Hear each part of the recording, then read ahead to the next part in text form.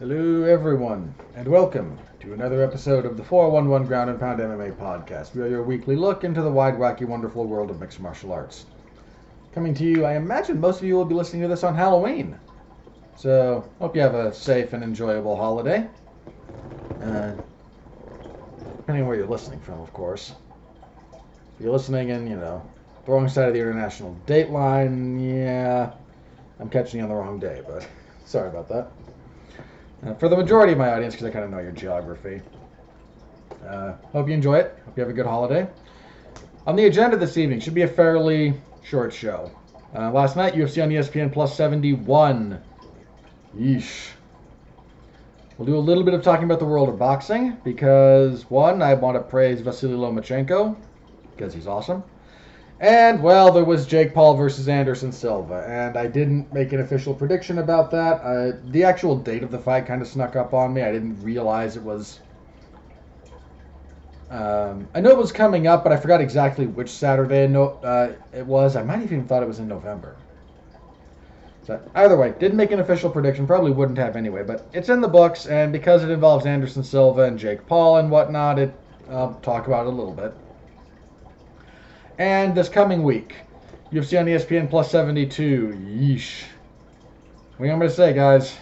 It's a dead couple of weeks.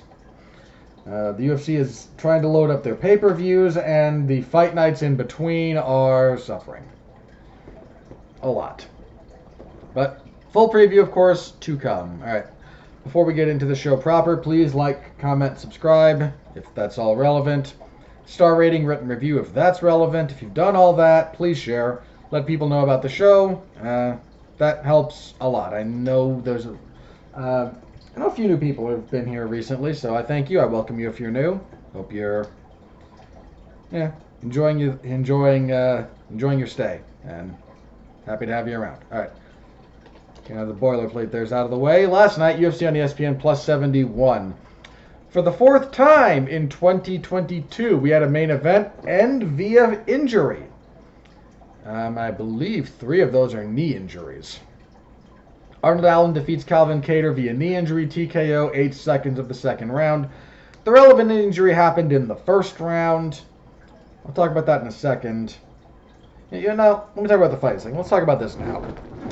So, we've had, again, 4 main events fall apart due to injury, like in the fight. 3 of those have been knee injuries. This one, obviously. If you go back in time, you'll recall a couple of these other ones. Tom Aspinall's knee exploding like 20 seconds less into that fight with Curtis Blades. We had one that really bummed me out, actually. Alexander Rakic and Jan Blachowicz in the third round. Rakic's knee. He injured it and couldn't continue. That sucked because that fight was kind of heating up. They were 1 round apiece going into the third. It was your main events. There were 5 rounds, but it was a good fight. It was heating up. It was looking to be good. This one, obviously, and bonus points if you can remember the fourth. I'm going to tell you, but bonus points if you happen to keep track of that thing. When Brian Ortega's shoulder dislocated when fighting Yair Rodriguez, that was the main event of that particular card. Now, obviously, there have been other injury-related finishes in the year, but 4 in a calendar year, or when I say calendar year, I don't mean it's like 4 in 2022. That's kind of a lot. I mean, this most recent one marked 13 main events that have ended due to an injury like that. I don't know if they qualify, if they include, like, I broke a leg when my kick got checked kind of thing. Because I don't consider that an injury so much as inflicted by the other opponent, by the opponent. But, yeah, landing wrong and your knee blowing out, freak accident. Or, in Ortega's case, his shoulder was... It wasn't a TJ Dillashaw thing where, like, yeah, my shoulder's been screwed for, 8 months. And I just, wanted to go through with it. His shoulder, I know his shoulders had issues in the past. But that's not terribly uncommon, and two, again, they were not injured coming into the fight, they were injured during the fight. And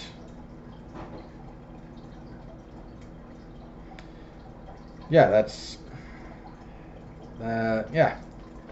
So got sidetracked thinking about thinking about the comparisons there. Sorry, mine's a little bit awkward. Too close to a holiday. Too close to the holidays. So we got another one of those here, where in the first round, which Allen was winning before the injury that happens to Cater here. Wasn't blowing Cater out of the water, but he was winning the round. Pretty decent calf kicks. They were open stance, so it's not quite as impactful when you're kind of doing the step up into the outside, which is what he was doing. Not quite as impactful as swinging the power leg all the way around, but they're still not good. Landed a couple of good flurries. He was looking sharp. He was looking really sharp. Cater tends to give away the first round. He doesn't usually have a good first round. Not say that he never wins them, but that's usually a slower round of his. He tends to cook more as the fight goes on. His jab was starting to show up, and he was firing back. He landed some punches. It was a fight, but it was Allen's round, and then Cater tries ye old flying knee, and he misses. And Allen, so if I'm Cater and I throw this, Allen circles to my left. Cater turns his body, his upper body, as he's flying through the air. Now, that's not always the worst thing in the world because you want to keep your eye on your opponent. The problem is he partially gets his hips around, and he doesn't move his legs. So his knee comes down when he lands after jumping. His foot is facing the direction he started, right? And his body is twisting to his own left. So again, counterclockwise if you want to think about the rotation if you're looking from above. That puts, again, it sort of puts external torque on the knee joint, right? If you think about a heel hook rotates your foot and your knee internally, and it's terrible, it'll destroy your knee, but it isolates the joint and then rotates stuff in the direction it's not meant to rotate, but internally. The inside heel hook is much more dangerous and much more devastating when done properly. That rotates externally, right? In this case, it was his body weight moving around the pivot point rather than leverage at the end of the joint turning it, but the effect is still the same. Your knee is not built to take lateral or rotational force that way. Certainly not up by itself. And he just lands wrong. He lands wrong, and his knee is immediately hurt, visibly hurt. Like he drops, he gets back up because the man is tougher than the proverbial $2 steak. But he's limping on it. He kind of shakes it out a little bit. Round ends. He goes back between rounds. And why they allowed this to continue is utterly, utterly, utterly beyond me. Look, TJ's corner after the first round of that fight with Sterling, I yelled about them even letting TJ take that fight. I did. You can listen to my review of UFC 280 if you want my full thoughts on that. At a bare minimum, between rounds, they should have stopped that. They should have. They absolutely should have. There's no reason for that. There was somebody else. Another guy on this card? Or some other fight recently where you had a pretty obvious injury to a fighter.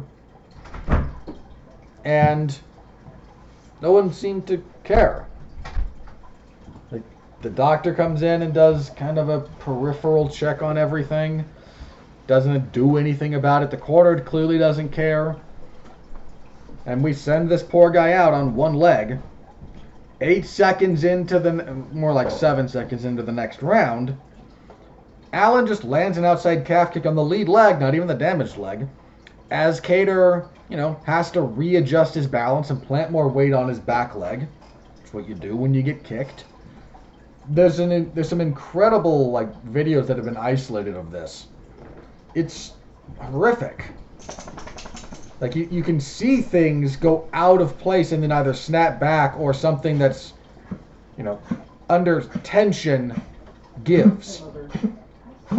He drops again, clutching his knee, and we're done, and that should never have happened. I don't know what happened with the first injury. I can guess. I'm not a doctor, so understand that I'm guessing here. But here would be my guess. Some ligament in his knee, probably the ACL, probably but not necessarily, could be the PCL. It's a little bit harder to tweak that one, but it does happen. MCL or LCL? A little bit less likely, from my understanding. But one of those very important ligaments that holds your leg together there behind your knee, was damaged. Either fully torn or partially torn. And that's bad. They sent him back out there, and if something was not already... If the injured ligament was only partially torn, I would guarantee you it tore fully at the end there. I would guarantee that. If there was something, if one ligament was torn fully, I'd be willing to bet something else got tweaked in there at the end.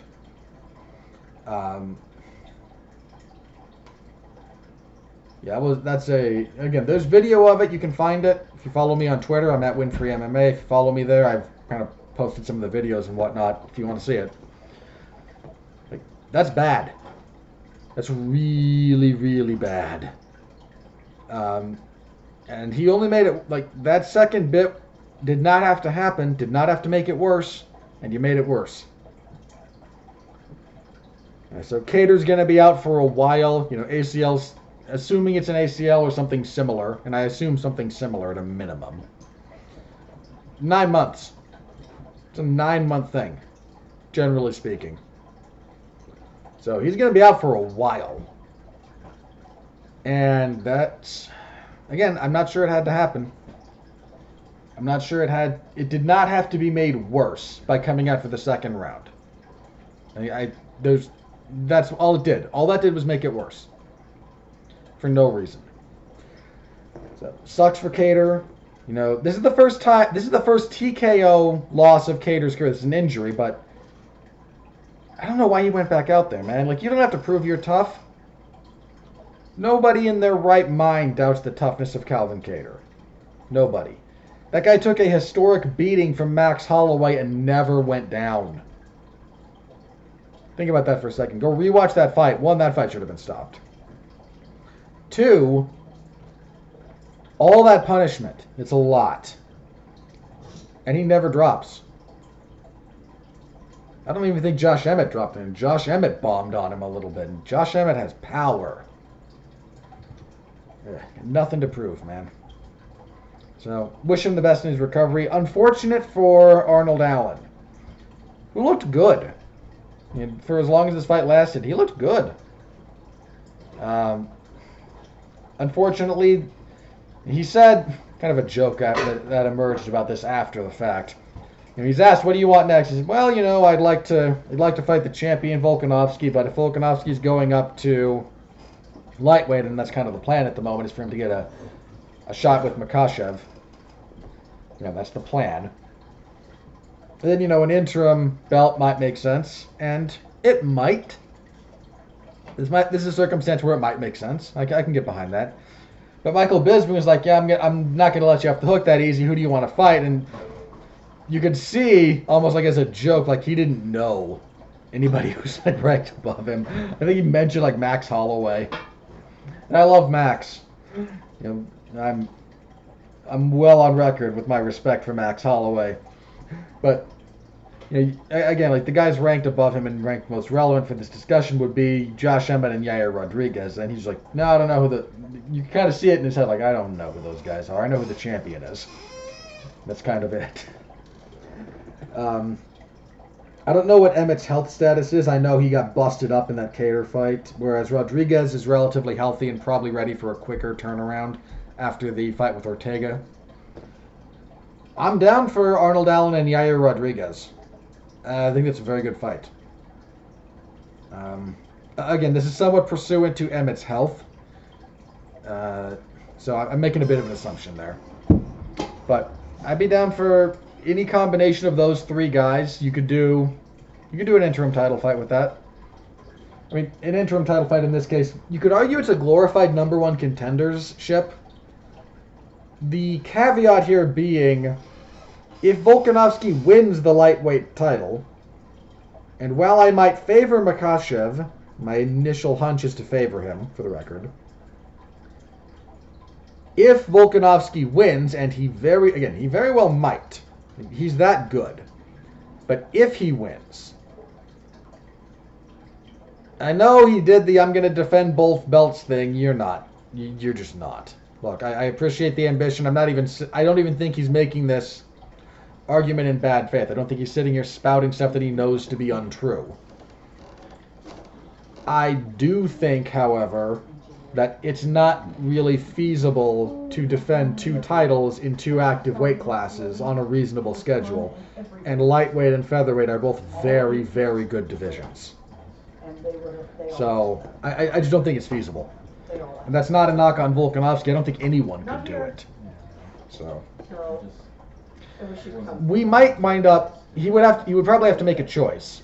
And at that point, if he chooses lightweight, you would have a champion that could be promoted very easily, and you'd have a degree of continuity there that might be helpful for divisional cohesion. So anyway, main event. That was it. Yeah, unfortunate. First round was good before the injury. Again, heating up. I liked where it was going. I'm trying to spoil some of this for that. This was not a very good card. There were some good finishes to be had, especially on the prelims. We got some finishes, but which is fine. But man, some of them came in like less than good fights, and the broadcast for this, they struggled badly to fill airtime. The vamping from either the analyst desk or the commentary team as they tried to fill this stuff, they need to have better stuff ready to go. They really, really do. Because this, there was a lot of downtime here that was just boring. It was just unbearably boring. All right, co-main event. Max Griffin defeats Tim Means via split decision. There was a 29-28 for each man, and then a 30-27 for Griffin. 30-27 seems a bit much. I thought Means had the third. I believe it was the third. And I don't even necessarily hate the split. Second round, yeah, I can see it sort of. I thought Griffin won this fight. I scored it for him, so no issues with that. Not a bad fight, Means a bit of a slow starter. Griffin has some gas tank issues, so that's kind of why he gave up the third. But Means, he's got good takedown defense. It's a little bit, it's not as bad as it used to be. It used to be, it's not that anymore, but he kind of struggles to get out from under guys now. I don't know if that's a shift in meta understanding from top control, or, which it could be. I mean, that's certainly been a thing, or what it is exactly, but he struggled a little bit with being controlled. Not a terrible fight. Solid win for Griffin. Griffin's on a bit of a run at the moment. He's what? Okay, he just lost a split decision to Neil Magny. He had won 3 in a row before that. Like, he's finding himself, so good for him. Heavyweights, God help us. Waldo Cortez Acosta defeated Jared Vanderaa via unanimous decision, 130-27 to 29-28. I technically scored this for Vanderaa, but look, I gave Vanderaa the first, and I'm well aware that's a somewhat, you can argue that. I thought his calf kicks were more impactful than anything Cortez Acosta did, from where I was sitting. That said, I don't object to Cortez Acosta getting it. I don't object to him winning.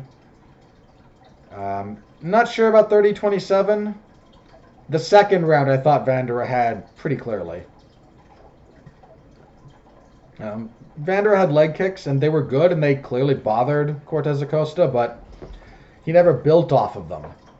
And he wasn't able to string enough of them together to actually get the stoppage via that technique. And if you're not building off of that technique and you're not going to stop anybody with it, then over the long haul, that kind of falls apart.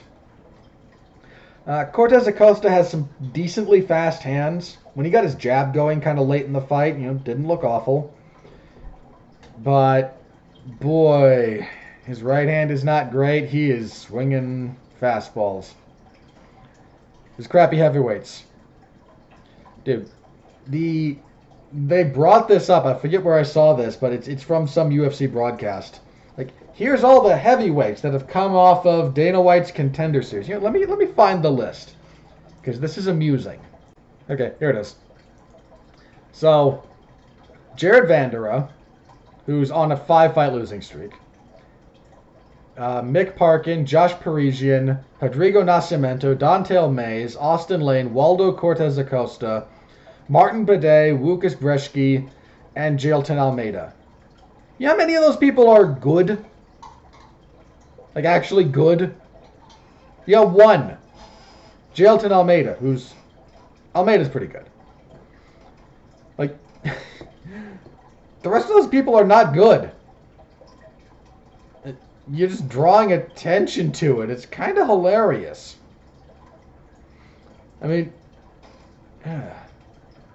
like, Nascimento, I think, is on a losing streak. Mays is at best 50-50. Vanderaa's on a giant losing streak. Josh Parisian, I think, is technically a losing fighter in the UFC. I have to double check that. Bidet has had 1 or 2 fights in the UFC. He might be 1-1. I mean, has Parkin actually fought in the UFC? And by this logic, he must have, but I don't remember. He might be signed, but I don't remember him if he has. That's... The old puppy mill has churned out some heavyweights who definitely exist.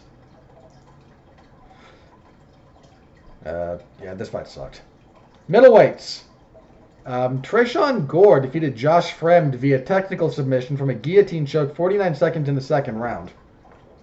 I maintain Tresean Gore is not being done any favors by being in the UFC this junior into his career. He did okay in the first round, but a lot of that was not going his way.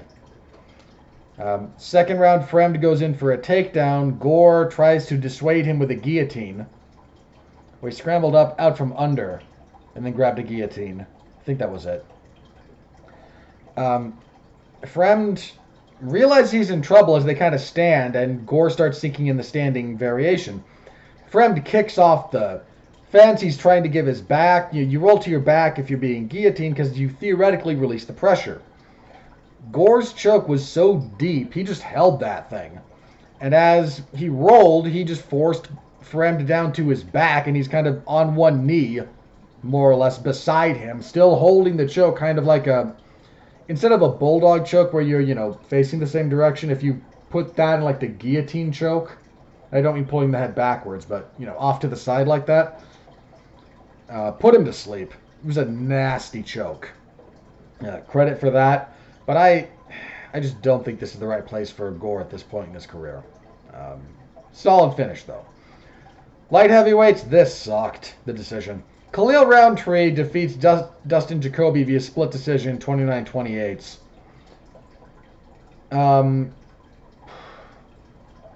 Yeah, I gave Jacoby the first two and then Roundtree the third. I don't understand what was so hard about this one. Like, okay, Roundtree's got big power. but he didn't hurt Jacoby until the third. He was outstruck. I hate to bring up the. I'm not even going to rest on the number argument because the judges don't have access to that information. But I am going to say that even if I didn't have to look at the numbers, like Jacoby was not only busier, he was more effective in both of those first two rounds. One of the dissenting judges here was also one of the judges who scored the Peter Yan and Sean O'Malley fight for Sean O'Malley. A gentleman by the name of Ben Cartilage. This is a guy that a lot of people have gone to bat for in some respects. People saying after he got hired, after it was like, oh, he'll be doing more UFC stuff. Good. He's a great judge. I've seen I've seen that. I've seen other people kind of mention, I've talked to him. He's been a bit open with conversations. Yeah, he's not off to the strongest track record here. Just throwing that out there. I mean, you guys can like him all you want. This is the second dubious card he's turned in as many weeks, basically. I don't know.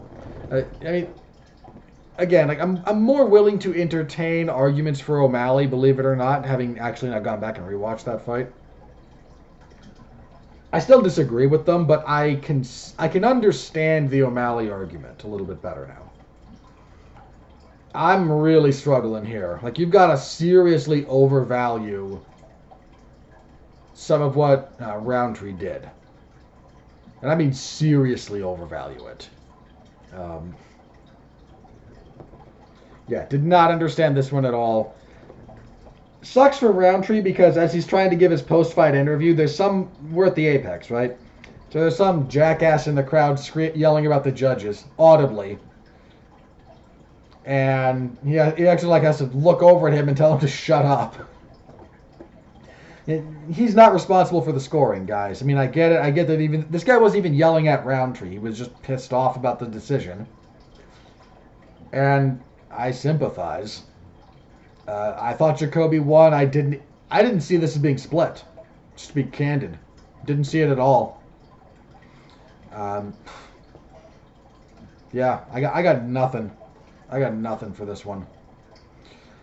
Jacoby outworked Roundtree in the first two rounds. Roundtree, he's got power, but he fades, man. His footwork especially kind of falls apart.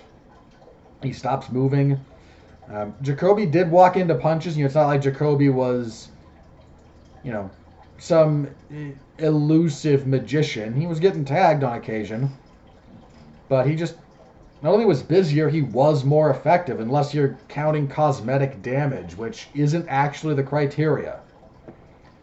Criteria in that case, if you look at it, publicly available documents, by the way, it's not damage in the cosmetic sense, which is one of the reasons I kind of didn't really agree with O'Malley getting the first in that fight with Yan. Not sure his damage was actually damage. If that makes sense. So sucks for Jacoby, who had a really good run going.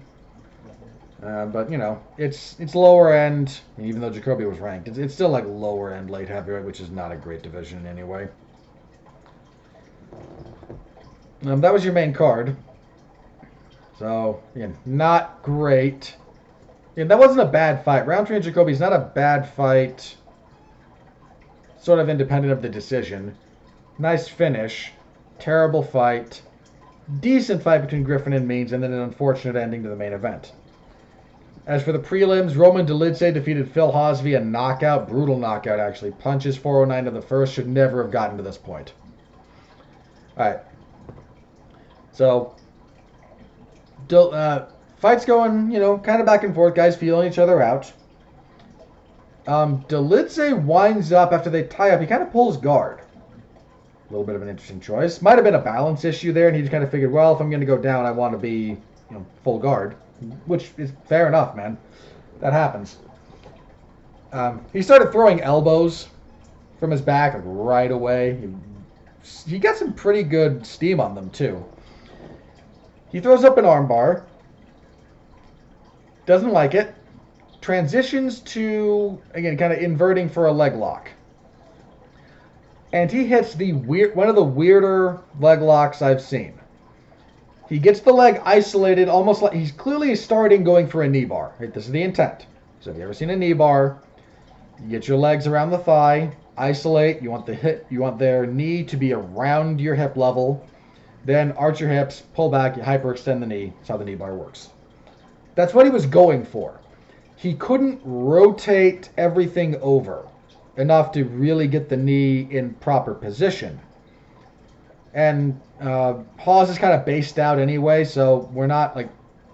Knee bars kind of work... They work best. I don't know if best.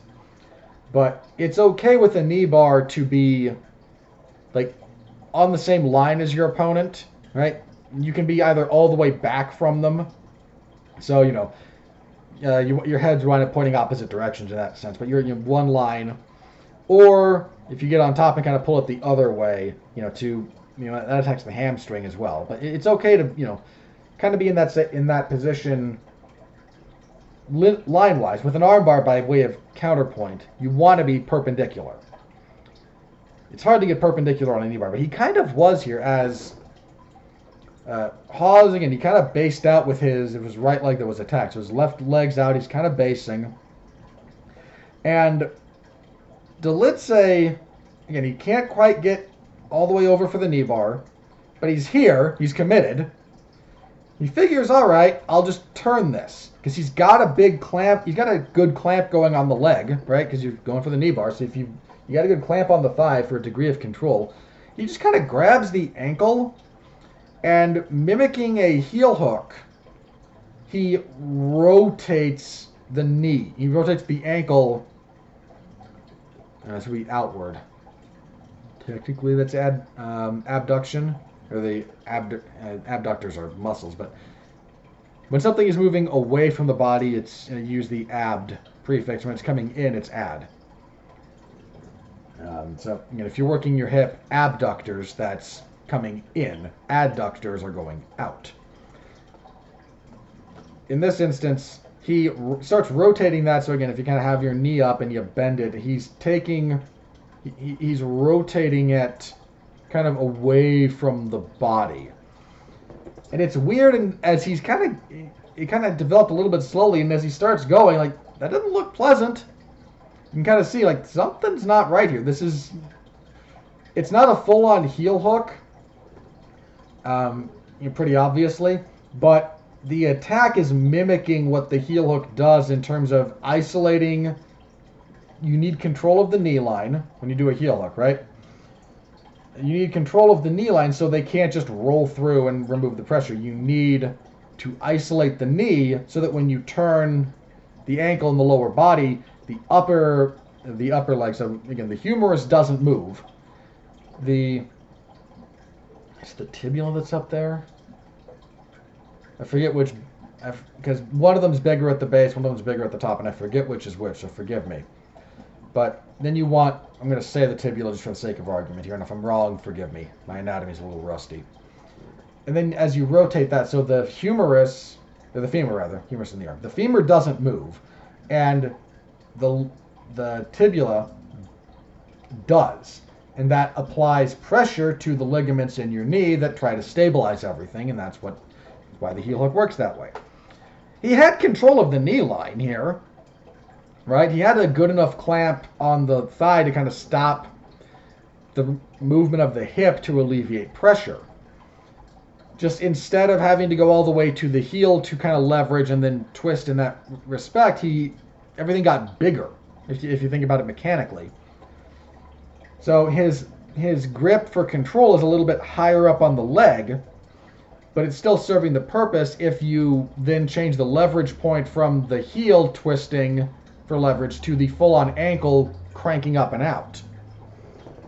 If that makes any sense. Look up a clip of it. You can find it online. It makes sense. This is a much more visual thing than it is something I can explain. But he cranks that sucker. And Hawes gives a little shout of pain, audibly. And you can see his knee give. Something in there is not happy. That should have been the end of it. A verbal cry of pain constitutes a verbal submission. The referee should have stopped this fight right there. Straight up, full stop. That should have been it. Hawes doesn't want to, that hits, right? So the knee gives, partially because the knee gives, partially because he kind of yells. Dolidze lets go, / loses a little. Again, like once the knee gives when you're doing a heel hook, it's actually easier to pull your leg free because part of the biomechanical tension that's keeping you from being able to do so is now gone. He gets his leg free, kind of hops back to the fence, and Dolidze does not jump on him. He's like, the ref halfway gets in here, and Hawes kind of says, no, I want to keep going. Again, that should have been taken out of his hands because of what he did. You yell in pain, that's a submission. It's in the rules. He wants to keep going, so he kind of walks out the initial, damage, and that leg is still giving him problems, so Dolidze pushes him back into the fence after a little bit and just lands like 3 clean hooks in close. Drops him stiff. I always feel bad when I point this out because fighters are out there giving their all, and then when something like this happens, they get memed. And I don't think it's always as mean-spirited as fighters take it. Sometimes it is. Let me be very clear about that. Sometimes it's very mean-spirited.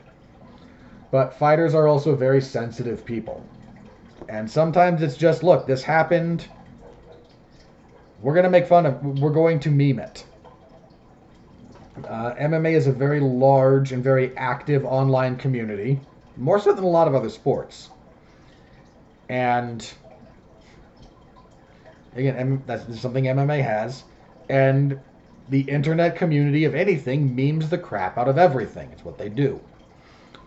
This poor guy whose knee is destroyed, and that should have been it, is now, partially by his own choices, partially by decisions made by the referee and whatnot, gets knocked out with the dumbest look on his face. And I feel so bad for him. Because, again, this is going to get memed. And this is what happens. I still feel bad for him. Again, that he should have taken those punches to the head. This fight should have been over well before that happened. I give him credit for wanting to continue, but that should not have happened. That's brain trauma he did not need to take. Good win for Roman Dolidze. Dolidze, what's he doing recently? Yeah, he's only lost once ever. He's on a 3-fight winning streak. The last 2 of those have been finishes. He's doing good. He's doing some good stuff. Marcos Rogerio de Lima, we're still at heavyweight, submits Andrei Arlovski via rear naked choke, 150 of the first. Andrei Arlovski does not, I repeat, does not tie Jim Miller's record for all-time wins in the UFC. But Andrei Arlovski makes doesn't he make what is he? He has a flat rate. Last time the purses were disclosed. Arlovski does, I don't think Arlovski had show and win. I think he was flat. I'm not sure, but I think he was it's 150 flat, or was 300 flat, I forget. He might have been 150 and 150. But, that joke's been going around for a long time. What Andrei Arlovski makes per fight would fund an entire, prelim card or a full, top to bottom card of Dana White Contender Series guys. Solid win for De Lima. I don't know that he's ever actually going to amount to much at heavyweight. He's kind of been around for a long time. He's been up and down. But, to his credit, he beats Arlovski here, and Arlovski's been hard to beat lately. His only loss recently was to Tom Aspinall. So, there was that. At least it didn't go long. Jun Young Park defeated Joseph Holmes via rear naked choke, 304 of the second. Park just kind of a dogged guy. He will engage you on the feet a little bit. If he's not comfortable there, he'll get takedowns. He got some back control, good riding technique. punches up, landing, ground and pound and whatnot while riding until the choke opened up. Solid enough win from Park. Park's decent. Featherweight, I owe an apology to Steve Garcia here, for the record. Steve Garcia defeats Chase Hooper via TKO 132 of the first. Just a beating. I owe an apology to Mr. Garcia. I was confusing him with like 2 other people when I said I don't think he should be in the UFC. Now, he's still just 2-2 in the promotion, for the record. Okay, so 2-2. However, he is not who I thought he was. I did not see a picture of him. Had I seen a picture, I would have known he was not either of the 2 guys. I was kind of confused. I was half confusing him with a different Steve and half confusing him with a different Garcia.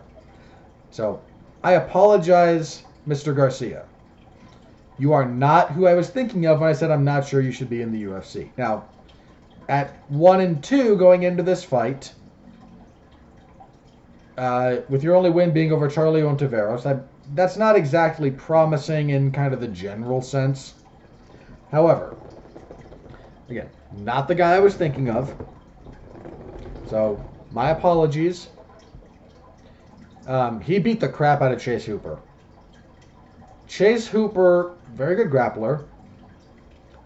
Another guy who got into the UFC pretty young. In fact, I think he got into the UFC when he was, like 19. I'm not sure how good that is for you. And I absolutely mean this.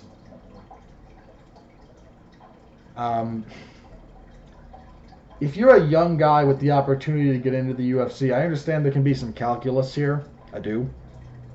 But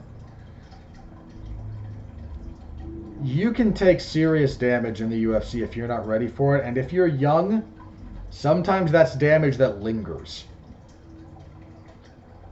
He got dropped like 4 times in this fight before the stoppage. He got dropped. His striking defense is not good. It's not the worst I've ever seen. I've seen worse. I'm very clear about that. I've seen worse. But once somebody finds an angle to hit him, whether that's a specific punch or, again, a foot position angle or whatnot, or whatever, when they get a read on his defense, it always works. It always works. What was Garcia landing here? They're both southpaws. Landing a left hook hand. So kind of a left overhand. It's not truly a hook. It's more of a hook than another type of punch, but he just moves a little bit to his own left and was swinging his left around the kind of the rear hand guard, or front hand guard, excuse me, of Hooper, and cracked him in the side of the head. The punch was always there. When he landed it that first time and hurt Hooper, he went back to that punch, and that punch was always there for him. That's a problem. That's a real problem. It doesn't help that when you learn striking, you kind of learn defense. This is so weird, but bear with me for a second. You kind of learn defense last. Again, it's weird, but most grappling, especially jiu-jitsu, is kind of the opposite.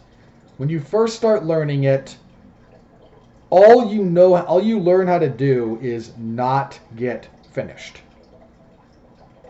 That's not even necessarily active defense. You just learn to survive. You learn to not get finished. You still get smoked, you get smashed, but that's the first thing you learn, how not to get finished. The second thing you learn is active defense. How to shrimp, how to guard retain, how to tie up, stuff like that. The last thing you learn when you learn grappling is how to attack. That's just kind of how it's built and how you learn it given what you're doing. You might go, well, when you start sparring and whatnot in boxing or what have you, don't you learn defense first? Because you're getting hit all the time. Actually, no. Believe it or not. It's so much more important if you're teaching someone how to strike to just get them in the mindset in the proper technique of going forward and being offensive. That's not always rewarded in jiu-jitsu. This is largely a sport consideration, but since we're talking about sport application, I'm not saying aggression in jiu-jitsu is not rewarded, but it's not the same thing as aggression in striking. Use boxing specifically, for example. How do you win boxing fights? I'm not saying you can't be a counter striker, but nobody starts that way. You start being aggressive. You ever coached people, especially like amateur scoring system and whatnot? Here's what you want to win an amateur boxing fight. I'll give you a free little bit of advice. Be offensive. That's it. Like, there's some fundamental, again, there's some technique that you need to have behind this. You can't, otherwise you're one of those, goobers that goes in, I've had X hundred street fights, and okay, fine, fight this, 14-year-old kid who's been doing this for, 8 years, and you get made to look a fool. So I'm assuming you have enough technical know-how to not look like an idiot. But you want strategy? Be offensive. Go forward. Keep your punch count high. Mind your P's and Q's, and you will win most amateur boxing bouts. Again, this is assuming that you're not some low-level amateur and they're a high-level amateur. There's obviously a distinction there. But general rule, right?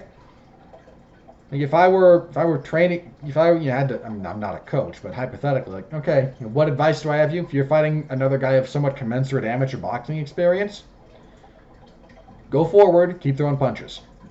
That sounds stupid. It sounds real easy. Not easy, simple. But that's it. That'll win you fights. That will absolutely win you fights. Same with amateur kickboxing, whatever. Be the one going forward, and you will win. That's what you teach people. When you teach someone, do you have any idea how many people don't know how to punch? This is a weird thing, but trust me on this. The number of people who don't even know how to make a proper fist is shockingly high. You're listening to this, so you should, I'll stress should, know how to make a proper fist. You would not believe how many people don't. You would not believe how many people don't know how to punch. And I'm not even necessarily talking about real good fluid mechanics. You tell them to hit a heavy bag, they hit it and they screw their wrist up because they're punching with again, they don't line up the proper knuckles with the forearm. They kind of bend it back, so they're kind of thrusting out with the foreknuckles, right? With the first metatarsals. I forget the tech. Sorry, but you know what I mean. Like if you make a fist, line it up perfectly. Now bend your wrist upwards so that first set of knuckles is what you're landing with. That's how most people punch, believe it or not. If you've never seen people have to learn this stuff. They don't know how to punch. You have to teach them how to punch. And then you teach them, again, there's a little bit of defense that comes with this. Like, your punch comes out, your punch comes back where it started from. You know how hard that is to get people to do consistently? Heck, I don't do it consistently. I should, but I don't. Professional fighters don't do it consistently. Watch some of them. Watch their jabs. Their jabs will go out if they come out straight. Watch how many of them go out straight and then come back down in an arc, leaving this giant target on their head, and then come back up. Like they make it circular instead of linear. Because circular is actually more mechanically sound. You feel better about it. Not just power-wise, but it's actually a little bit easier. So they do what's easy. Getting people to be offensive correctly in striking is so hard. It's a difficult thing. And that's what you have to teach them first. Because if you can't land a punch in boxing, it kind of doesn't matter if your defense is good. You have to be able to inflict damage. So this is what you teach first. And there's bits and pieces of defense that come in here. Again, hands in proper position. That's defensive. Hands come back to where they start. That's defensive. That's a defensive responsibility. Head movement. You teach some of that. You should, if nothing else. Like you teach them to be mindful of that. But getting people to actually react in real time to that is hard. Partially because, I hate to do this, but there are pad men who I kind of take issue with some of the stuff they do. One of the things you want to do when you're drilling, when you're holding pads, if you're doing the bit where like I throw a punch at you, air quotes around punch, you got a focus mitt on. A lot of them, they don't actually throw it the way you throw a punch. Again, I shouldn't say a lot, but more than you might think. Like good pad men don't do this, don't have this problem. Just let me be very clear for the record. Good pad men do not have this problem. I'm not blasting pad men in general. But if this is kind of a tell for you if you're curious about it. If they kind of throw those, look at the hand position when they throw those. If they're not mimicking a punch when they throw some of those that they want you to either block or duck under, you're not building the proper responses because you actually do key into some of that stuff. You key into shoulder position and hand position. So if they're kind of doing it not like you would be seeing a punch coming, it's not really as helpful. But again, the point is, a lot of that defense, that's what you learn after you know how to win a fight. You win a fight through offense. So defense is kind of the last thing you really dial in on and you really get good at in striking. And I don't exactly know why that is. Again, I've got my suspicions. Partially because being offensive is more fun. Partially because being offensive is more useful. Again, you got to go win a fight. You better know how to land punches. More so than not get hit, you better know how to land punches. Hopefully you know how not to get hit, but if you cannot land a punch, you will not win. Straight up. You might say, but if you're going to a jiu-jitsu tournament, you can't attack, you won't win. Somewhat true. That actually that depends a lot more on the scoring criteria than you might. I mean, the rules determine who wins anything, just for the record. But it's a lot harder to teach people, especially if you start learning grappling. Like you do teach them attacks. The issue is when you start rolling. If you're new, you're not as good as whoever you're rolling with, almost certainly. I'm not saying there's no value to rolling with someone your own level when you start out, but that doesn't happen all that often. You roll with someone better than you most of the time, and if they're better than you, then they're going to beat you. So you spend a lot of time getting beaten. So what you learn is how to defend. When you start sparring in boxing, you get hit a lot, but it's more important that you know how to throw back in those situations than it is that you know the nuances of shoulder rolling, weaving, and moving around. Like it's just more important and more useful to you to know how to throw back in the fire. If you're in grappling, it's more important that you know how to survive than it is you know how to attack, because you're gonna wind up in a position where you have to survive. So you've got they're a little bit inverted there. And Hooper, all to come back to Chase Hooper, I know he's working on his striking. I know it because it's looked better as time has gone on. But he had better figure out his defense. I don't know if he just wasn't ready for a southpaw, because that can throw people off. I mean, southpaw versus southpaw is technically the thing you train the least. Right? If you're an orthodox fighter, you spend technically most of your time fighting orthodox fighters, little bit of your time fighting southpaws. Southpaws actually spend most of their time fighting open stance, because you're probably going to train with someone who's orthodox. They spend the least amount of time, southpaws do, against closed stance. And it means when they fight each other, there's a lot of stuff that's just weird. Garcia was ready for it. I don't know that Hooper was, and Hooper's head is very static. That's a real problem. He better address that, man. He took a beating here. And again, getting into the UFC young, I don't know how many favors it does you. I really don't. Good performance out of Garcia. Flyweights, Cody Durden defeats Carlos Mota via unanimous decision, 30-27 and 29-28. Just better wrestling out of Durden. And kicking everything off, Christian Rodriguez defeats Joshua Weems via Anaconda choke, 407 of the first. Nice little finish here from Weems. He defends. They're on the mat. They kind of scramble up, and Weems goes in for a double leg. Rodriguez threatens a guillotine to kind of deter him, as he kind of forces Weems to his knees via a little bit of a snap down. Oh, I can transition to an Anaconda here. Transitions. Nice finish from Rodriguez. Weems took this fight during fight week. He missed weight, but you take a fight on less than a week's notice. One, I think you should argue for a catch weight if you know that that's a struggle for you, but I'm also I'm pretty understanding of, guys on days' notice coming in and struggling to make weight. Like, I get that. So that was the event. Again, you had some decent finishes here, but it led to a drag of an event, man. This thing struggled to fill airtime. And then,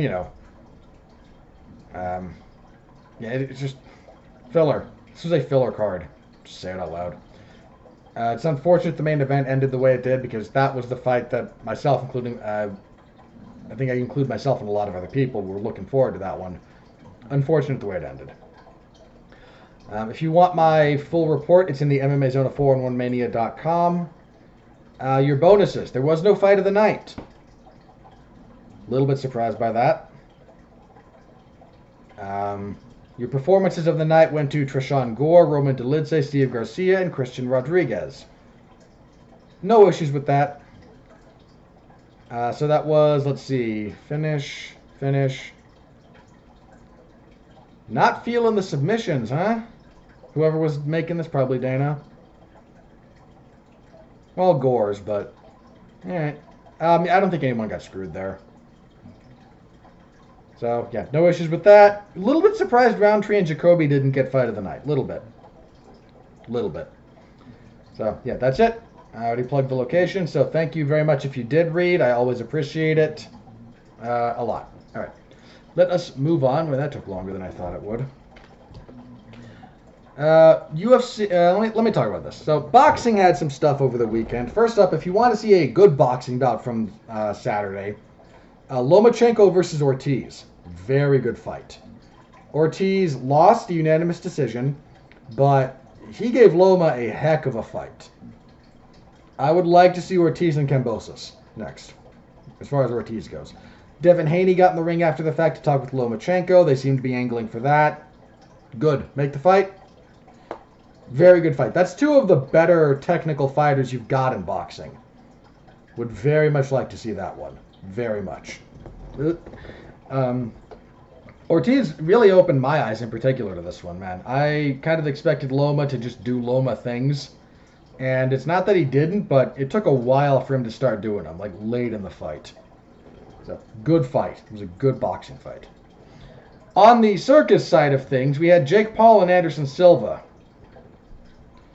I don't want to talk about a whole lot of the rest of this card. It wasn't terribly interesting. Chris Avila beat somebody. Dr. somebody. Uriah Hall and Le'Veon Bell had a weird fight. Uriah Hall proving that there was a thought that if you take away the grappling, then, he'll do the spectacular stuff. And it turns out if you can't grapple, it's just more time for him not to do stuff on the feet. That was weird.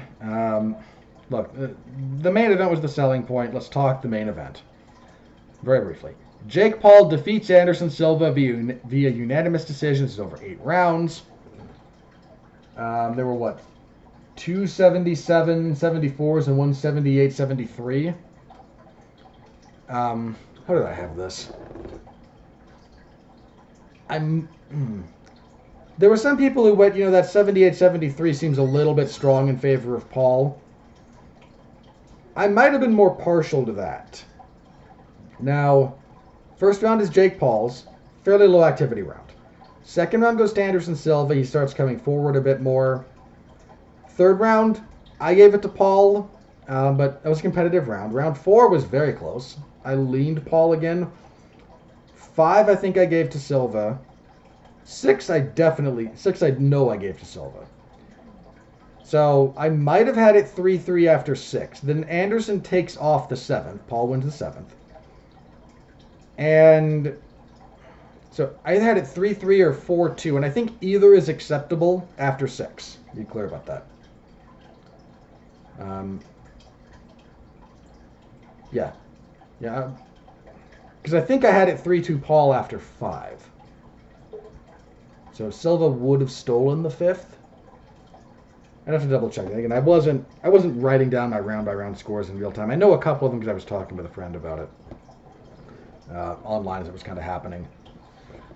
So then in the 8th round, very early in the round, Jake Paul knocks down Anderson Silva with a right hand, gets him to 10-8, secures the round. I actually don't object to 78-73. Look, the 2 rounds that Silva won on that particular scorecard, he won clearly. Again, this would be round 2 and round 5. He won those very clearly. Very clearly. There's a couple of other rounds that maybe Silva might have stolen. Again, the 6th I thought was pretty close. Anderson could have easily stolen that. Stolen's a bit of a strong word. He could have taken that one. But he didn't win the 1st, clearly. He didn't win the 7th, clearly. He got dropped in the 8th and lost that round 10-8.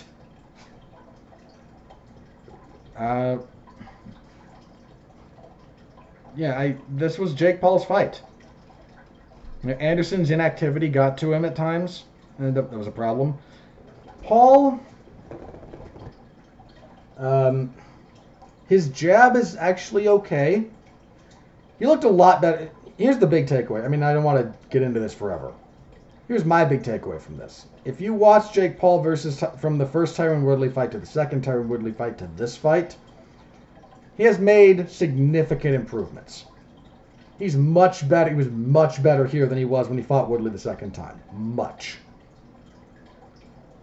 I mean, to be candid, if he was the same version of himself that fought Woodley either time, Silva would have beat him. To Jake Paul's credit, he wasn't. His jab's not bad. He's got some power. He landed some body shots here that I thought were pretty good. His ring craft still needs some work, but he didn't get corralled as often as, I don't know if this was an Anderson thing or a Jake thing, but he'd been back to the ropes a lot more, easier in previous fights, so a little bit better in that respect.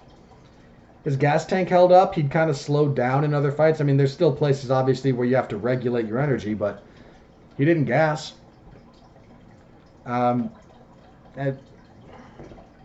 like the body work.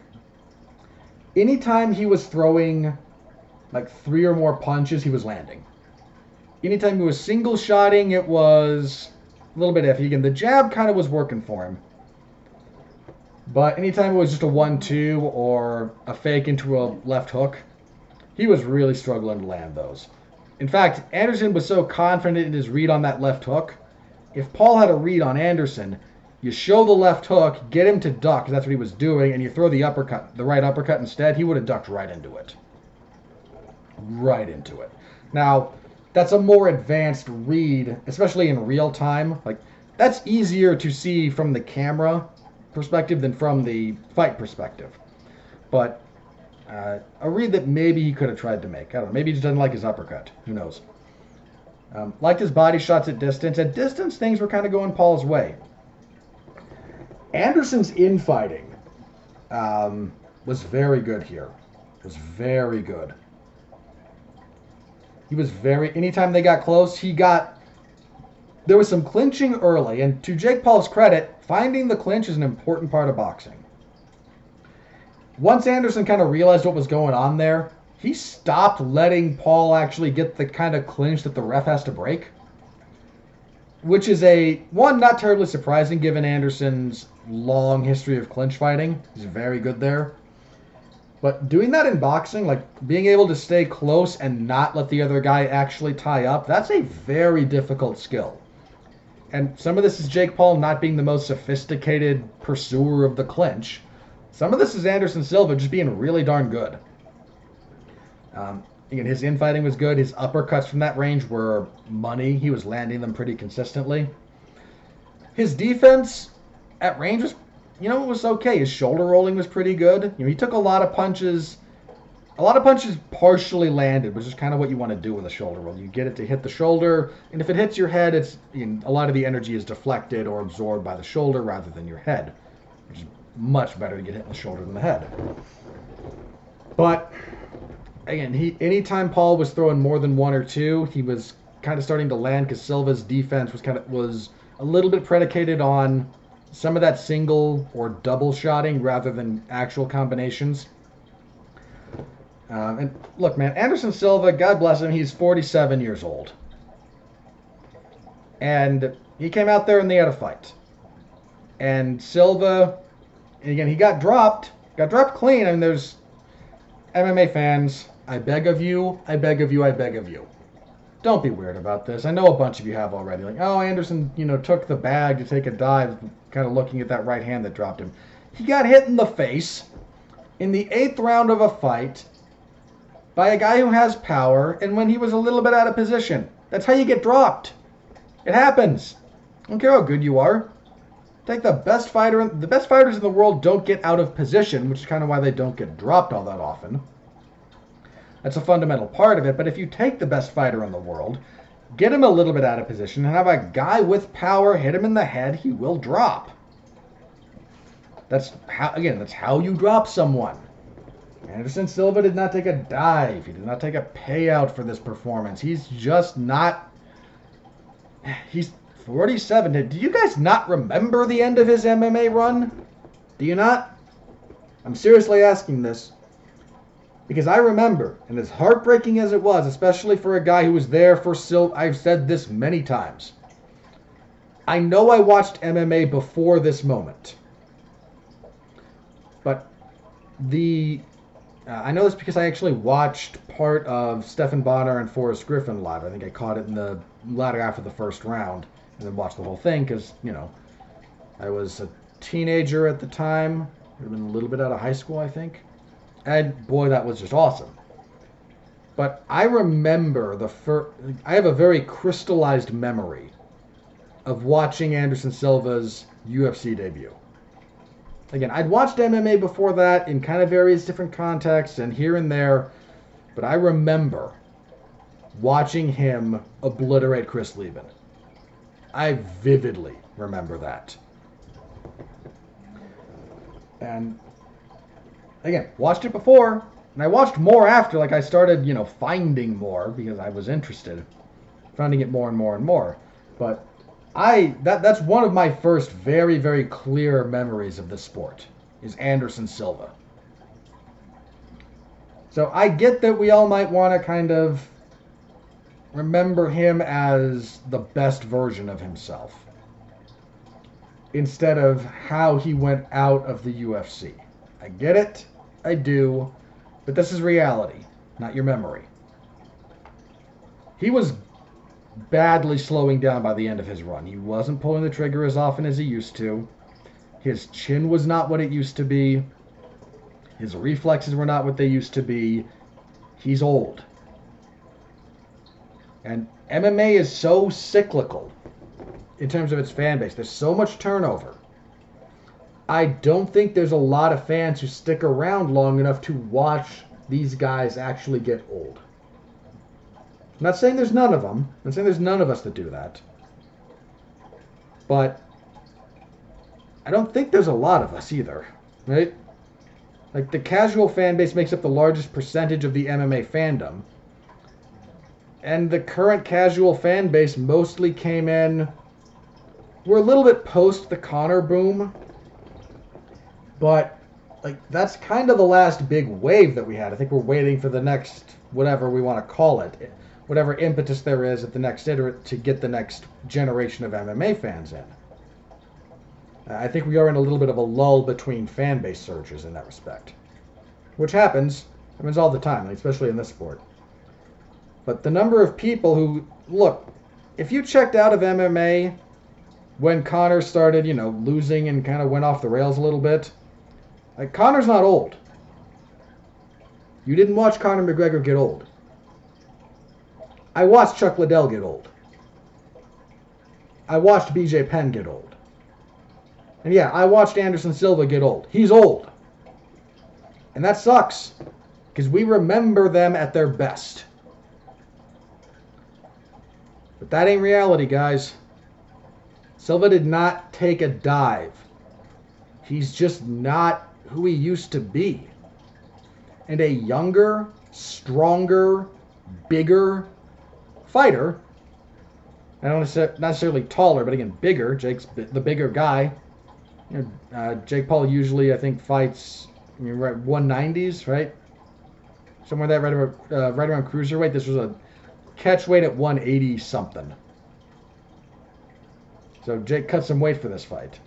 Bigger guy, younger guy, 22 years younger. Anderson was fighting professionally probably, I think, before Jake Paul was born.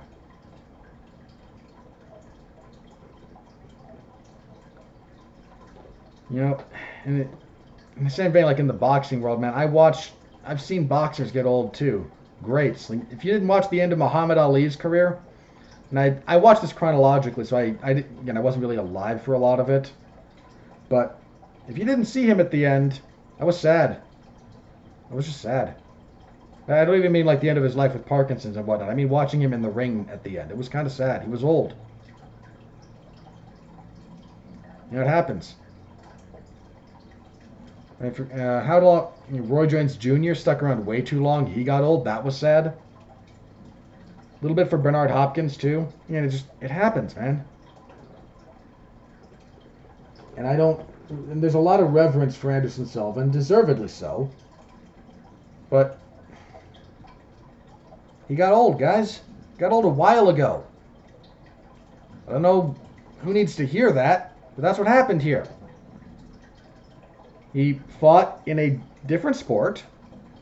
Again, if this was an MMA fight, Jake Paul's not actually... If this was an MMA fight, things might have been different. Might have been very different. But Anderson's chin against 4-ounce gloves has not been holding up. His chin against, boxing gloves did seem to be okay. Combined with his defense and whatnot. But he took on a younger, stronger, technically bigger guy in boxing. And he lost. And I don't know. Again, for some of you, maybe you weren't really, you didn't see Fedor get old. Because you weren't watching him a lot. Or, BJ Penn... You don't think of BJ Penn as getting old, maybe? I don't know. Maybe you don't think of him that way. Guys, look, he's going to be fighting pretty soon, but Frankie Edgar's about to retire. Frankie Edgar got old. I remember his, prime, man. I remember him as the champion. And his run-up to it. I remember that. He got old. He's old now. It happens. It happens to all of us. We're all going to get there. I don't know if this isn't a bunch of, MMA fans, especially older MMA fans, vicariously struggling with their own, midlife crisis. Dude, for a 47-year-old man, Anderson Silva, 1, is still pretty darn good. But 2 is 47. This happens. This is what happens. There was no shenanigans here. There was no chicanery. There was no payout. There was no rigging it with the judges. Just shut up, guys. You know what? In all seriousness, I am happy for Anderson Silva here. He got a payday that probably equals his best UFC payout. Be my hunch. So again, somewhere in the $4 million range. Dude, Jake Paul gave Ben Askren his biggest payday ever. Tyron Woodley, I would imagine at least one of those fights with Woodley was the biggest payday Woodley's ever had. I think Woodley mentioned that. And now he gave Anderson Silva his biggest payday ever. And yeah, I'm not saying that was great for Woodley's brain health to get knocked out, or Ben Askren. But even Anderson, in this case, to take some of the punches he took. But somehow, this, I don't mean this derisively, but you all do, this YouTube kid is giving some, older, in the case of Anderson, absolutely a legend, a slightly more graceful exit than the UFC. What did the UFC do? A little bit of promotional material and then threw him in there against, wasn't Uriah Hall? Yeah, it was Uriah Hall. On wasn't that an Apex show? Like an event at the Apex? On a fight night? You tell me. You tell me which is a more appropriate send-off in terms of like pageantry and whatnot. A fight night and a whatever $200,000 payout that he got for losing. I forget exactly what he was making at the time, but I imagine it was around that. And in front of 20 guys at the Apex, or even in a loss, in front of a big crowd, getting a $4 million payday, and not embarrassing himself in a boxing ring. He did not embarrass himself. You tell me.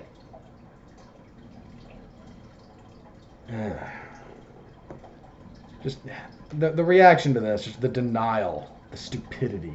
It got to me a little bit here. Yeah, Anderson's a legend, and we all loved him. And I was emotionally prepared for him to get knocked out. That's half what I expected. I'm going to be very, very honest here. I half expected Jake Paul to flatline him. He didn't. He lost. He lost a competitive fight. He lost an entertaining fight. This is not high-level boxing. You want high-level boxing? I already told you. Lomachenko-Ortiz. Great fight. Great high-level boxing. This was not a glorified tough man fight. There was actual boxing going on here. And it turned out to be an entertaining fight. I hate to... I mean, look, maybe not for you, and fair enough. Again, I'm not the supreme arbiter of entertainment. But I think by most reasonable standards, that was an entertaining fight. Especially down the stretch. That heated up. But no. Anderson took a payout. The promotional powers that be are behind the YouTube kid. Just shut up.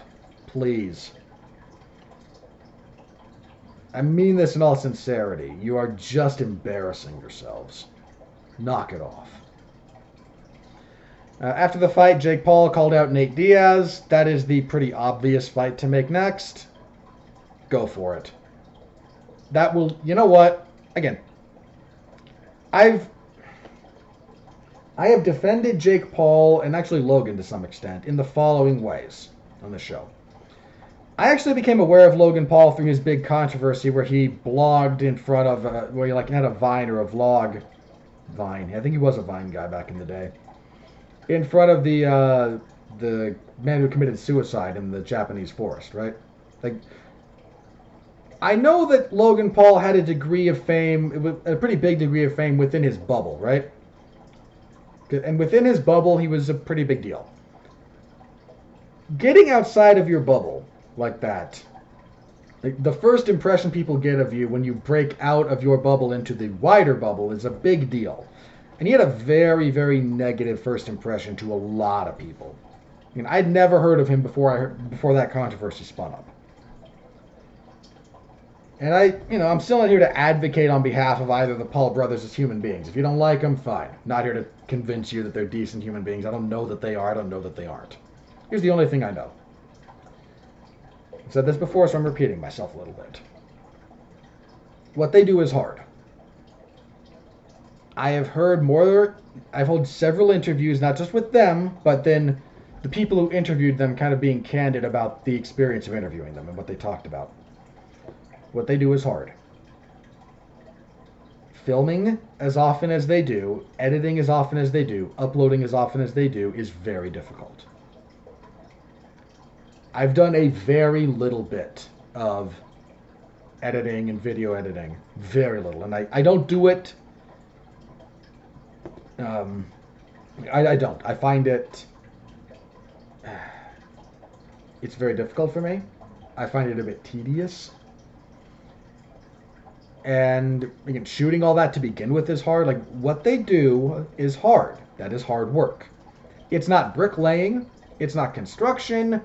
It's not, soul crushing the way that elements of social work are or teaching can be. So when I say it's hard work, again, I am not pretending that there's not other stuff that is more difficult in different ways.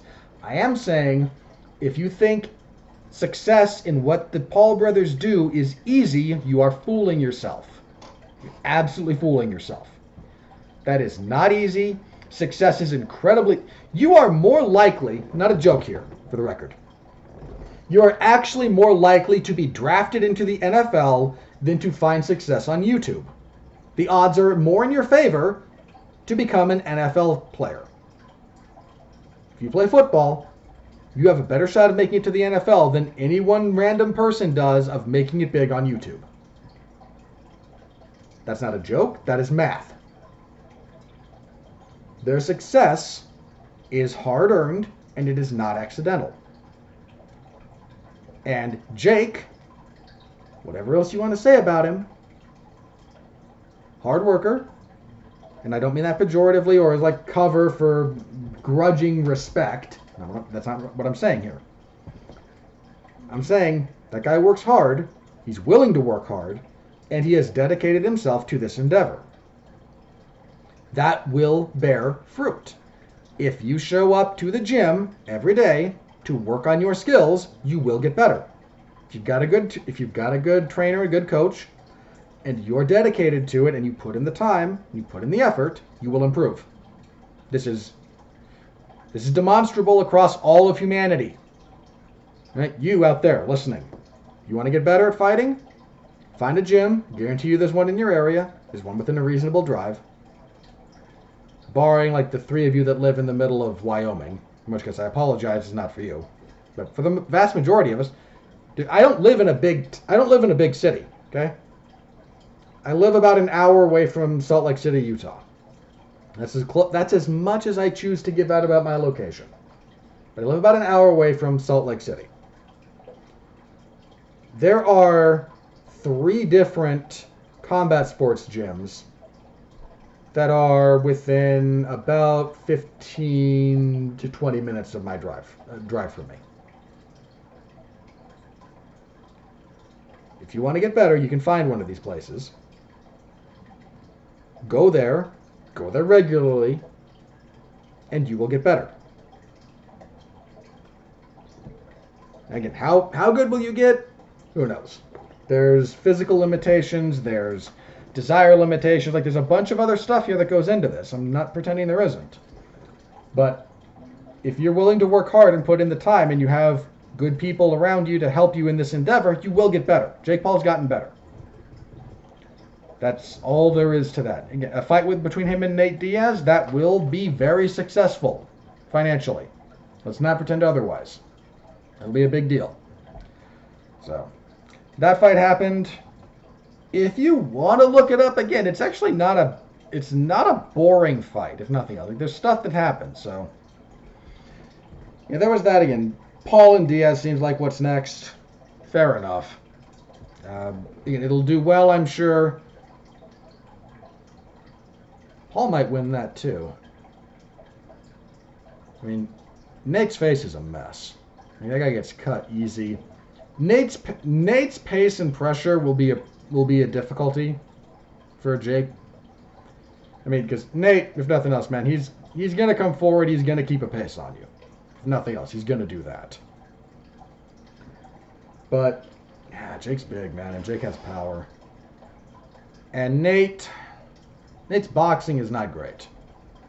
It looks good in the MMA context, but only in the MMA context. Again, I'm not saying he couldn't win some boxing fights. He can. He might even beat Jake, but because if he does, it's not going to be like the science of boxing that's on his side. It's going to be a lot more the dog and the pace. And hey, that's not nothing. I mean that is something to consider. So that was that. It happened. All right, let's move on to the preview for this coming event. Wow, I promised you a short show. I am not delivering. Well, this won't take long. UFC on ESPN Plus 72. This fight lost its main event over the last little bit. We were supposed to get Bryce Mitchell and Movsar Evloev. Sadly, Evloev had some kind of an injury. The bout was scrapped. Mitchell will now fight Ilia Topuria at some other date. Our new main event, Strap yourselves in for this one, boys and girls. Marina Rodriguez and Amanda Lemos. Alright, this is not actually a bad fight for strawweight. Rodriguez has only lost ever to Esparza via split decision. I thought she won that fight. She beat Yan Xiaonan in her last fight. She has a win over Mackenzie Dern, a win over Michelle Watterson. Like, she's on a pretty good run, and she might get a title shot if she wins here. Lemos, by contrast, has a loss to Jessica Andrade. She beat Michelle Watterson her last time out. But she only lost twice. Once fighting her UFC debut, fighting Leslie Smith, so up at bantamweight. Yeah. She returned to strawweight, went on a running, and she has the loss to Andrade, but other than that. So we might get a title challenger out of this that's somewhat pursuant to a few other fights still waiting to pan out in the division, but we might. If Rodriguez wins, I think she should get it, personally. That said, this is not exactly a scintillating main event on paper. My hunch is Rodriguez. I don't dislike Lemos, but 5 rounds is a long time. She's long, though. She's got good... I'm going to go with Rodriguez, but this is... My lack of enthusiasm should not disguise the fact that this is a relevant fight for the division, and it's a pretty well matched up fight. So, again, setting aside my cynicism and whatnot, not a terrible fight. I lean towards Rodriguez. Co-main event, best fight on the card. Neil Magny and Daniel Rodriguez at welterweight. Pretty big fight for Rodriguez. He's coming off that win over Li Jingliang. Magny's coming off of a loss to Shavkat Rakhmonov. Boy, Rakhmonov, that's somebody... That boy's coming on. That guy might be champion before too long. Just throwing that out there. Rodriguez is on a pretty decent run himself. In fact, he's only lost once in the UFC. He's on a 4-fight winning streak at the moment. Yeah, the fight with Li Jingliang was close. But they both took that, like, the switch of opponents last minute, like, the way that whole thing went down. I'm going to lean towards Rodriguez here. I like Rodriguez's abilities. I've said that before, but this is a pretty big step up for him. Magny's a hard guy to beat. So that's a good fight. I wish that was the main event, to be candid. They might not have wanted to bump up to 5 rounds on relatively short notice, and I completely understand that. So no shade there if that was the calculus, but I do wish that was the main event, personally. Flyweights, Tygir Ulanbekov and Nate Maness. What do we got here? Ulanbekov coming off a loss to Tim Elliott. He won his other 2 UFC fights, whereas Maness is returning to flyweight after some couple of fights at bantamweights. He's coming off a loss to Umar Nurmagomedov. Nurmagomedov ragdolled him. I remember that. I think I'm going to lean towards... Seems weird, but... Let me double check Ulanbekov real fast.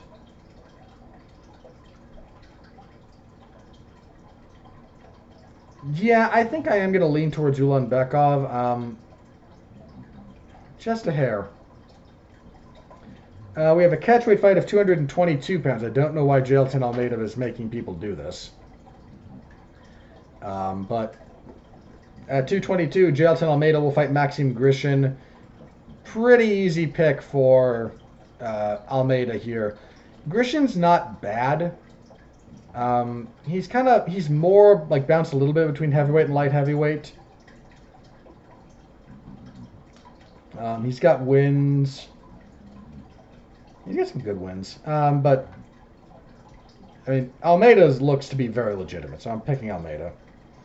That's the current main card. We don't actually have a finalized bout order here for all of this, so that's our main card as it stands. I'm going to go over the prelims and then the announced bouts. So, preliminary cards, we have Derek Minner and Shyla Nurdonbeki. I think that's Minner, as far as the pick goes. Minner's had a tough couple of fights.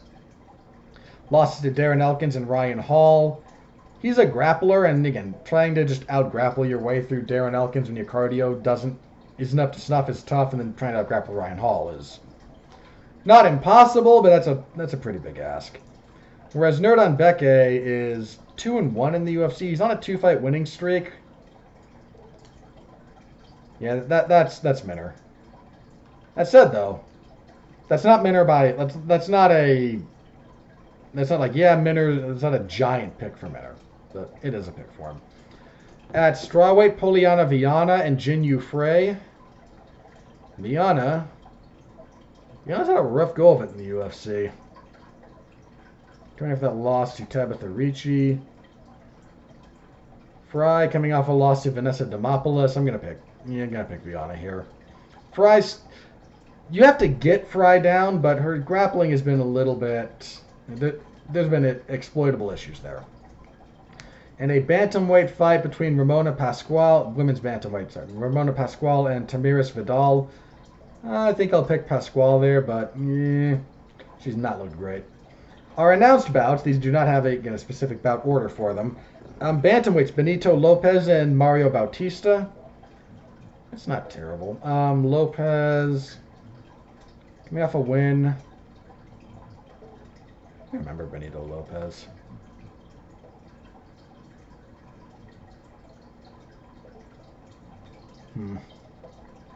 How about Bautista? Been with the UFC for a while. Not a bad record, actually. I think I'll pick Batista here. Wait, Lopez has been out for a while, hasn't he? Yeah, Lopez hasn't fought since July of 19. 40 months. Jeez. Yeah, picking Batista, but if Lopez used that time to improve, he had some skills. Also, bantamweight Johnny Munoz Jr. and Ludovic Sholinan. Yeah, Sholinan. Sorry, the I kind of got lost there on my screen. Munoz losses to Nate Madison, Tony Gravely, 1 win in the UFC. Yeah, I think it's Sholinan. Women's flyweight Miranda Maverick and Shanna Young. Feels like Maverick. Sorry, her loss to Macy Barber is officially listed as a robbery on her Wikipedia, and I appreciate the humor. I thought she won that fight. I don't quite think it rose to robbery. Just really didn't agree with that one. Whereas Young, coming off a win over Gina Mazzani, but that's her first UFC win. Yeah, Maverick. Flyweights, Jake Hadley and Carlos Candelario. I think that's Candelario. Heavyweights, God help us, Chase Sherman and Josh Parisian. Mr. Sherman. Yeah, he beat Jared Vanderes last time out to end a 4-fight losing streak. And put Vanderes on a 4-fight losing streak. Yeah. And then there's Parisian. Who lost to Parker Porter and Dontel Mays. I'm going to pick Sherman. Yeah, just don't let it go long. That's all I ask.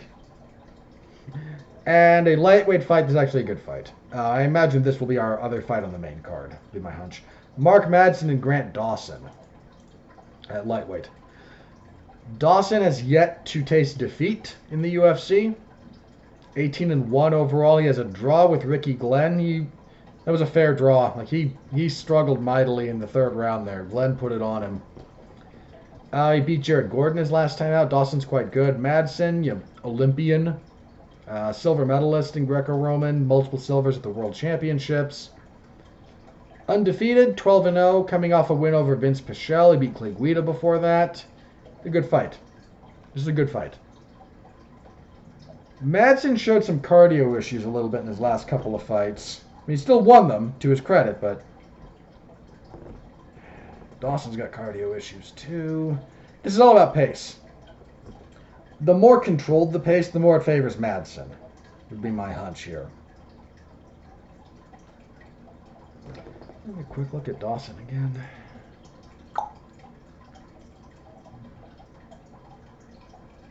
He looked pretty good against Gordon. I actually am going to lean towards Dawson here. I mean, Madsen, bless him, he's 38. Yeah, it's a pretty rough ask. I'm going to lean towards Dawson here, but again, that's a good fight. That's a very good fight. So this is not a very compelling card on paper. There's some gems hidden throughout, and let's just really hope for good action, because not much there on paper to get your interest going. I will be covering that Saturday, November 5th, in the MMA Zone of 411mania.com. Please do stop by, say hello. I always appreciate that. All right, let's check. I don't actually have news items here. It's a very slow news week. A lot of stuff was kind of focused around Paul and Silva as the big news spectacle, so I don't have an injury update on Calvin Kattar, or I would have given that. But let me check, see if anything crazy is broken in the MMA world. If not, we will do plugs and get out of here. Nope, so plugs. Let's see, last week myself and Mark Radulich reviewed Black Adam, the DC movie starring The Rock. That was fun, so give that a listen. Type Damn You Hollywood into your podcast platform of choice or YouTube, and you can find us there. Let's see, this week, the usual spate of professional wrestling coverage. AEW's Dark Elevation on Monday. NLW if they start releasing content again on Thursday. WWE SmackDown on Friday. This SmackDown was recorded this last Friday, so because Sweet Sweet Saudi Blood Money is coming up on Saturday, and they couldn't do a show Friday evening and then fly to Saudi Arabia for the show on Saturday. That's not feasible, so understandable. Completely understandable. Anyway, so I will be covering that. On the podcasting front, what do I got this week? Myself, Mark Radulich, and I believe Jason Teasley will be reviewing Pray for the Devil on November 1st. Yes, we will. And I think that's it for me. Yes, there's a few other stuff that is coming up that we're going to do, but leave that alone for the moment. Yeah, so that's what's coming up for me on podcasting front for the immediate future. Tune in for that. That should be a good time. All right, that's it for me. I will also, of course, be covering WWE. I'll be covering UFC on ESPN Plus 72 Saturday. Tune in for that. We will be back here next week. We will review UFC on ESPN Plus 72, and we will preview UFC 281. Another one of these cards that's ridiculously stacked, and all of these prelims like in between fight nights are suffering. 2 title fights. Also, Poirier versus Chandler. Full preview for that big event next week. Should be a good one. UFC's kind of winding down on the year because they've got the November 19th card. And then they've one on December. Do they have 2 more? Yeah, December. And there's the December 10th pay-per-view. There's 282. I think that's it. No, there was one on the 17th. Jeez, they were pushing it this year. That's not a very compelling card. I mean, there's some good stuff there. And there's a couple of good fights on that one.